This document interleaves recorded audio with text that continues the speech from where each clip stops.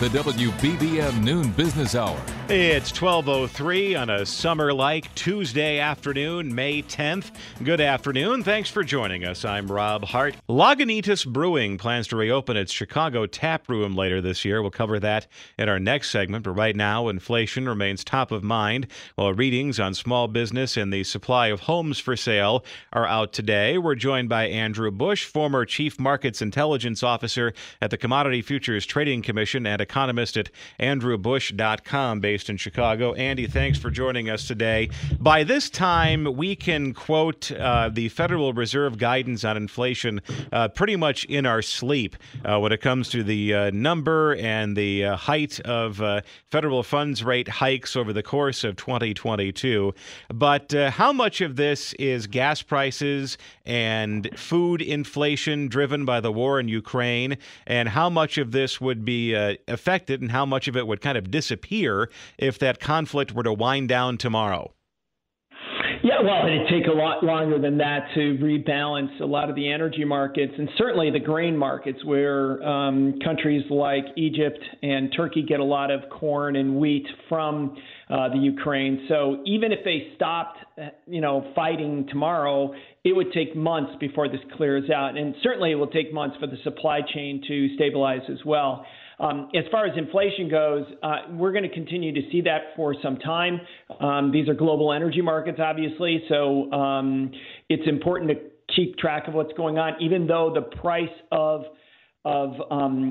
oil overall has come down, we haven't seen gasoline prices or diesel prices come down because refineries just can't keep up right now. So those prices remain very elevated. And anybody who's buying any kind of consumer product that gets shipped on a truck, and that's about everything, is going to feel the pinch on higher prices because of that diesel price. What makes America's inflation different than the inflation that other countries and other central banks are grappling with? Well, ours is different because we have sent so much money out to consumers over the last 2 years. These are all the CARES Act and the American Recovery Plan money it did its job. It generated a lot of economic growth. It helped people who were in need, helped people who lost their jobs, but it also created a lot of money for people to spend, where it created bottlenecks. And when you have supply chain disruptions on top of it, like the war in the Ukraine or China, shutting down ports because of COVID, then you've got a problem with inflation as well. So it's unique in that sense because we sent so much money out to all the citizens, and so it's going to take a while for that to wear off.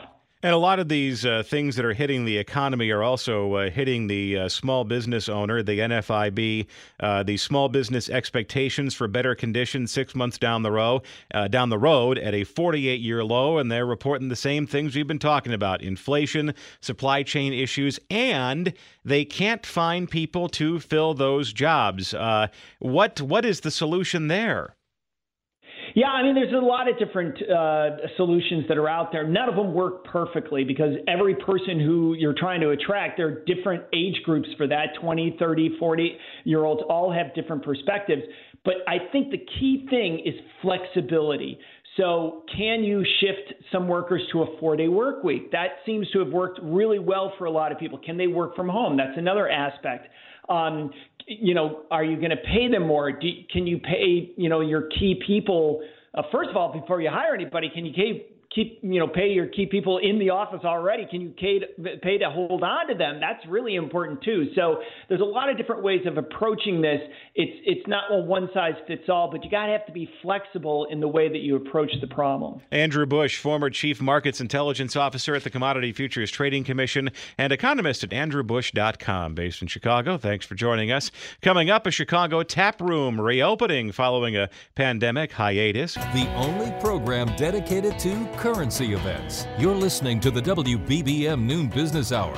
California-based beer maker Lagunitas Brewing is reviving its Chicago tap room. Let's get the details from Ali Maradi, restaurants and retail reporter at Crane Chicago Business. Ali, thanks for joining us today. By the time this tap room reopens, it will have been closed for well over 2 years. And Lagunitas is late to the game in reopening its brewery tap room. But as you report, they did that for a very good reason.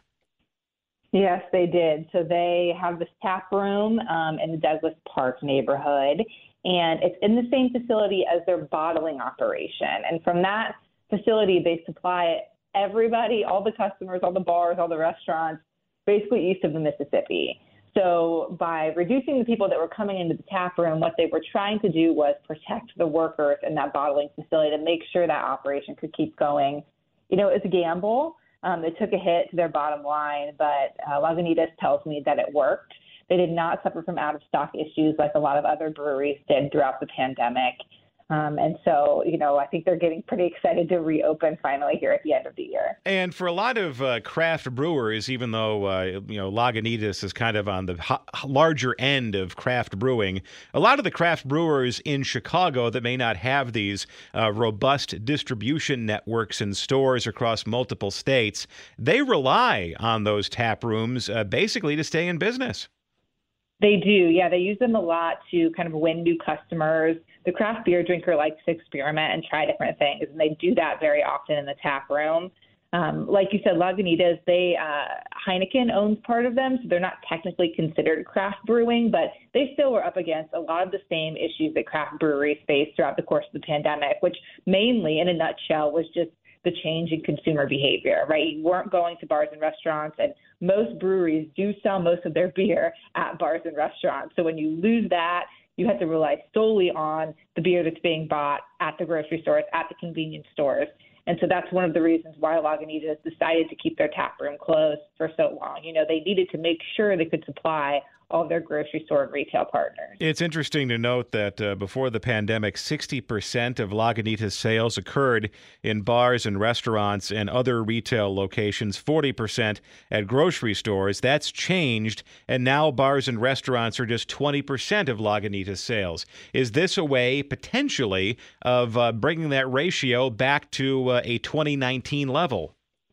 They do say that it's recovering. You know, they think that a little bit slower than they thought, you know, that in bar and restaurant business, but they do think that it will help. They've also launched this new product, which is interesting. It's a hard tea. It's sort of their answer to the hard seltzer craze. It's one of their main product launches this year. That's another change we saw in breweries and other packaged food companies, basically reducing the number of products they were going to put on the market. So Lagunitas thinks that this is really going to help them get back to those 2019 levels. Ali Muradi, restaurants and retail reporter, Crain's Chicago Business. Thanks for joining us this afternoon. Coming up next, the first hotel on Navy Pier celebrating its one-year anniversary. Loaning useful information each weekday. The WBBM Noon Business Hour continues. Sable at Navy Pier, the first hotel at the mega popular tourist site, is now in its second year of operation. Let's check in with Bob Habib, the CEO of Maverick Hotels and Restaurants in Chicago, which owns Sable. Bob, thanks for joining us this afternoon. When you opened a year ago, I'm sure you had some predictions, some projections as to how that first year would go as America emerged from the hardest portion of the pandemic. Did the reality line up with your predictions? We actually came out of the gates better than we expected to. With the pandemic starting to wane, you might remember during the spring, the check sitting in the mailbox for the stimulus package, and the location on Navy Pier, we actually had a very strong summer, and then as we got into fall, the trading became more challenging. And then when it came to the amount of business you had in the past year, this is just the average tourist. This is without the major convention business. How do things look with more conventions coming on the books at McCormick Place? The first quarter was challenging. Chicago was actually the worst market in the country for hotel. And the future, though, looks much, much better. We're seeing our advanced booking window has grown from 23 or 4 days through much of the pandemic to almost 80 days for the summer, which tells us that consumers expect to be out traveling again, and they expect there to be competition for hotel rooms. And does this track the general growth in the Chicago hotel market? It does, and I would say seasonally. We still have concerns about what happens when we come back out of the traditional leisure season later in the fall and into next winter. But all expectations are that it will be a very strong summer. And then what about just the return of crowds to Navy Pier? I mean, not everybody who walks into the hotel is a guest. I mean, some people check out the restaurants and the bars. Just, the average walk-up business, what's that been like? The pier saw a significant decrease in its visitors through the pandemic just because of the public assembly restrictions. But lately, it's become like the old days again. We see a lot of foot traffic on the pier, and we have fireworks returning, and it's 80 degrees out today, so we expect that we're going to see a return to some normalcy on Navy Pier. I was going to say, on a day like today where it's already 80 degrees, a bright blue sky and bright blue waters on Lake Michigan, it's probably hard not to feel optimistic. Yeah, and I actually think that we'll see a stronger summer visitation than years past because people have a lot of pent-up desire to get out and be on the lakefront, and I think we're going to expect to see a very busy summer. Bob Habib, CEO of Maverick Hotels and Restaurants based in Chicago, the owner of Sable at Navy Pier. Still ahead in Travel Tuesday, inflation is creating extra challenges for summer travelers. This is Chicago's all-news station, News Radio 780 and 105.9 FM. The WBBM Noon Business Hour continues. Good afternoon. I'm Rob Hart. These are the top stories on News Radio WBBM. President Biden lays out a plan to help Americans battle crippling inflation. A special report coming up from CBS News. Travel Tuesday, rapidly rising prices making it tough on families planning summer getaways. Longtime athletic footwear retailer Foot Locker facing major challenges in a changing marketplace. WBBM Business, the markets are mixed, but off their bottoms for the day. The Dow is down just 83 points now. The NASDAQ is up 111, and the S&P 500 is up 7. AccuWeather says a blend of sun and clouds today, breezy, a high of 88, cooler along the lakefront, 81 degrees right now in Chicago at 12:31. CBS News special report. Gas prices hit a new record high. AAA says the new national average for a gallon of regular is $4.37. In New York, drivers are not happy. If you don't have the extra money to pay for it, it could be a real hardship. President Biden says part of the problem is our reliance on foreign energy. We saw in March that 60% of inflation that month was due to price increases at the pump for gasoline. Putin's war has raised food prices as well, because Ukraine and Russia, two of the world's major bread baskets for wheat and corn, are essentially completely stalled. But prices aren't likely to change much heading into summer. Oil analyst Tom Kloza says they could fall a bit before rising again. I don't think this is necessarily the top of the market. I think maybe that comes in July and August. Bay Area drivers are still paying the most nationwide now at $6.04. CBS News special report. I'm Monica Ricks. It's 12:32. Markets are mixed today. We're joined by Chuck Carlson, the CEO of Horizon Investment Services and publisher of the Dow Theory Forecast newsletter based in Hammond.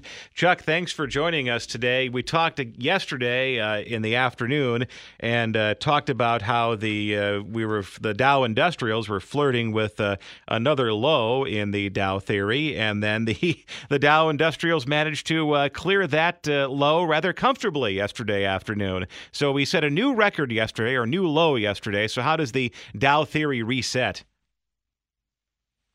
Basically, when you had both the Dow Jones Industrial Average, as you said, going to a new significant low yesterday, and it was also followed by the Dow Jones Transportation Average going to a new closing low yesterday.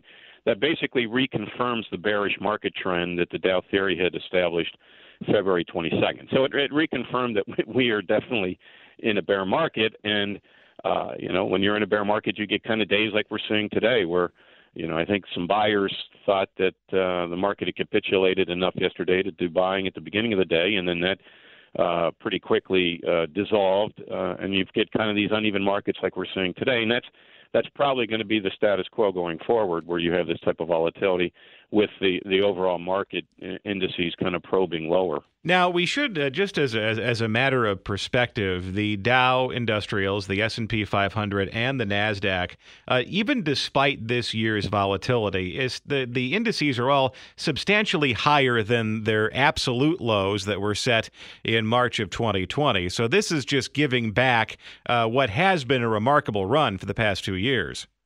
Well, it has, but another way you can look at that, though, too, is yes, it has given back, pretty much back to where we were about a year ago. So, we have given back pretty significantly when you look at those indices. Now, obviously the $64,000 question is, have we given back enough, and are we closer to that low? I think, yesterday, while I will not say that was the type of capitulation that you usually associate with significant market bottoms, it was pretty substantial.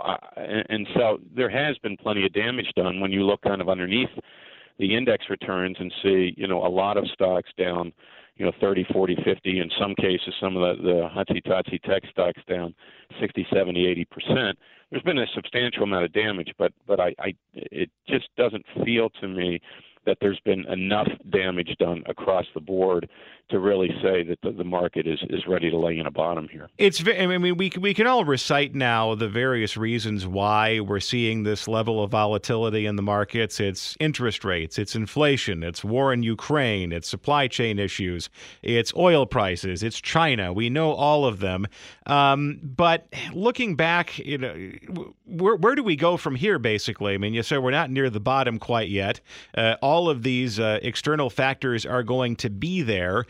So what happens to the markets going forward, given that all of these issues are here and show no sign of abating? Well, what typically happens is that you start to see the market doing better, despite the fact that when you look out the window, things are still pretty bad. And it's usually driven by, a rebound in corporate profits. Here, in this instance, though, the cadence of the rebound is going to be probably a little distorted, and the major distortion factor is inflation. I've been in the markets for 40 years, and this is really the first time in that 40-year period where inflation really factors into the bearish calculus. Every other bear market during that time has been basically, a pretty common cycle where you have earnings, you have a recession, you have earnings declining, you eventually have earnings comparisons getting easier, and the market rebounds. Here, you've got this inflation, and inflation just wreaks havoc on earnings multiples, and so that's the wild card here that hasn't really existed for the last 30 years, and that's what's making it so difficult for people to kind of factor in when will this thing bottom. And to me, that is the wild card and the X factor in terms of where this market can bottom, and that's inflation. Chuck Carlson, CEO of Horizon Investment Services and publisher of the Dow Theory Forecast newsletter based in Hammond, Indiana. Coming up next in Travel Tuesday, strategies for saving during summer getaways. Compounding your interest with an economy of words. This is the WBBM Noon Business Hour. It's Travel Tuesday, and the cost of gas is just one part of shaping up to be a rather expensive summer travel season. Let's get some help from Cindy Richards, who is the editor-in-chief of TravelingMom.com, based in Chicago. Cindy, thank you very much for joining us this afternoon. When pricing out plane tickets for the summer, even if you're doing it now, maybe you find yourself with some additional time off. If you peruse the websites of even the budget airline air carriers, you're in for some sticker shock. Oh, you really are. I just was in Las Vegas last week, and I think the plane ticket cost something like $700. You could always fly there for $99 each way, right? So when people are booking plane tickets for the summer, I really am advising people start shopping now and watch the flights. Watch the prices. They're very unpredictable. I talked to a woman this morning who said that she was looking for a flight from Chicago to Phoenix, and the price had actually dropped slightly last week. So watch the flights, and if you see a little, tick down in the price, jump on it and book it. I know gas prices are ridiculously high, but I'm kind of still a believer in trying to drive, mostly because of having control over where you're going, and especially if you're traveling with kids and you're buying 3 or more plane tickets, it can get really expensive. We have a story on the site to know whether it's cheaper to drive or fly. You can find that on travelingmom.com, and you can plug in your how far you're going and where you have to get a hotel and how many meals and all that kind of stuff to get a real sense of what it would actually cost you to drive someplace versus fly. Well, especially with airfares these days, and as you mentioned, if you have 2 or 3 or more children for whom you have to purchase airline tickets, all of a sudden that road trip in the family truckster looks awfully competitive compared to an airline flight across the country. Well, it really does. And, but some people do have to fly, or they're going so far and they only have a week vacation and it doesn't make sense to drive to California, in which case you really, really want to book a direct flight, even if it means you have to drive a little farther to get to an airport. Like, if maybe you used to fly out of Milwaukee and connect somewhere, this time it might make sense to fly to O'Hare, mostly because flights are unreliable. They're expensive and unreliable. So if your flight leaves late and you end up missing your connection and then you've got all of that expense and it can be a big problem. And also, I really, really recommend if you have to be somewhere, like if you're going to a wedding, a destination wedding, bite a bullet and go in a day early. I met a woman at the airport last week who actually was missing her friend's wedding because her flight got canceled, and she was crying and very upset, as anybody would be. And lastly, look for less popular destinations. So national parks are busy. Disney World, of course, is very busy. But that doesn't mean you have to plan your summer vacation around a trip to like Nutley, New Jersey. No, you don't. But you know what? Here in the Midwest, we're really lucky because there's 2 really terrific theme parks that are within driving distance of Chicago. I'm a big fan of both Dolly World in Tennessee and Holiday World in southern Indiana. They're both terrific theme parks for far less money. And the other thing is, everywhere you go, no matter where you go, there's free things to do. We have a whole section on travelingmom.com of free things to do in the 50 states. That's a really good way to extend your family vacation budget, is to spend an afternoon or 2 doing something that doesn't cost you anything. And on the other hand, though, Pigeon Forge, Tennessee, the home of Dollywood, that's a rather busy place as well, especially in the summer months. I mean, that's a busy tourist destination for that part of the country. It's a very busy tourist destination, but what's nice about it is there's a lot of rental properties, so you can get a kitchen and you can save a lot of money on food by cooking in, or even just having breakfast and lunch, maybe packing sandwiches to take with you to Dollywood. And those theme parks, Dollywood and Holiday World, far less expensive admission price than Disney World. Well, maybe this is just the Midwest bias speaking, but there's always Door County. Go up there and go take in a fish. Go take in a fish boil. That's right, and take a nice long walk out in nature. That's always free. Cindy Richards, editor-in-chief, travelingmom.com. Thanks for joining us today. Join us at this time tomorrow for Personal Finance Wednesday, and still to come, an update on the competition to attract sneaker buyers. The WBBM Noon Business Hour continues. The athletic shoe business is booming, with sales expected to hit the $120 billion a year mark in the next 4 years. Let's talk about the battle for customers with Jan Rogers-Kniffen, CEO, J. Rogers-Kniffen Worldwide, based in New York. Jan, thanks for joining us today. Way back when, in the 90s, if you went to the shopping mall, the place to get high-end sneakers was Foot Locker. And there was an army of salesmen and saleswomen dressed as referees, ready to take care of whatever sneaker needs you had. Is that still the state of play in the marketplace, or how has the online space disrupted the brick-and-mortar sneaker business? Well, it's disrupted it a lot. I mean, we already know that Nike's going to direct to the consumer as much as they can. And so where 70% of those sales used to come, or 70% of Foot Locker sales used to come out of Nike, it's probably down to 60%, or going to be 60% soon. And that's because Nike's doing so much over the internet directly to the consumer. But then you've got all these other players that have jumped in the game. I was just on GOAT's website looking at their $900 pair of Givenchy sneakers, as well as all the Nike stuff that's on there that they're selling. And so you can buy them anywhere now on the internet. And of course, we're also seeing Nike do really well at places like Dick's now, and they used to be more into Foot Locker, and now they're supporting that stream too, as well as going direct to consumer. So it's just become much more competitive.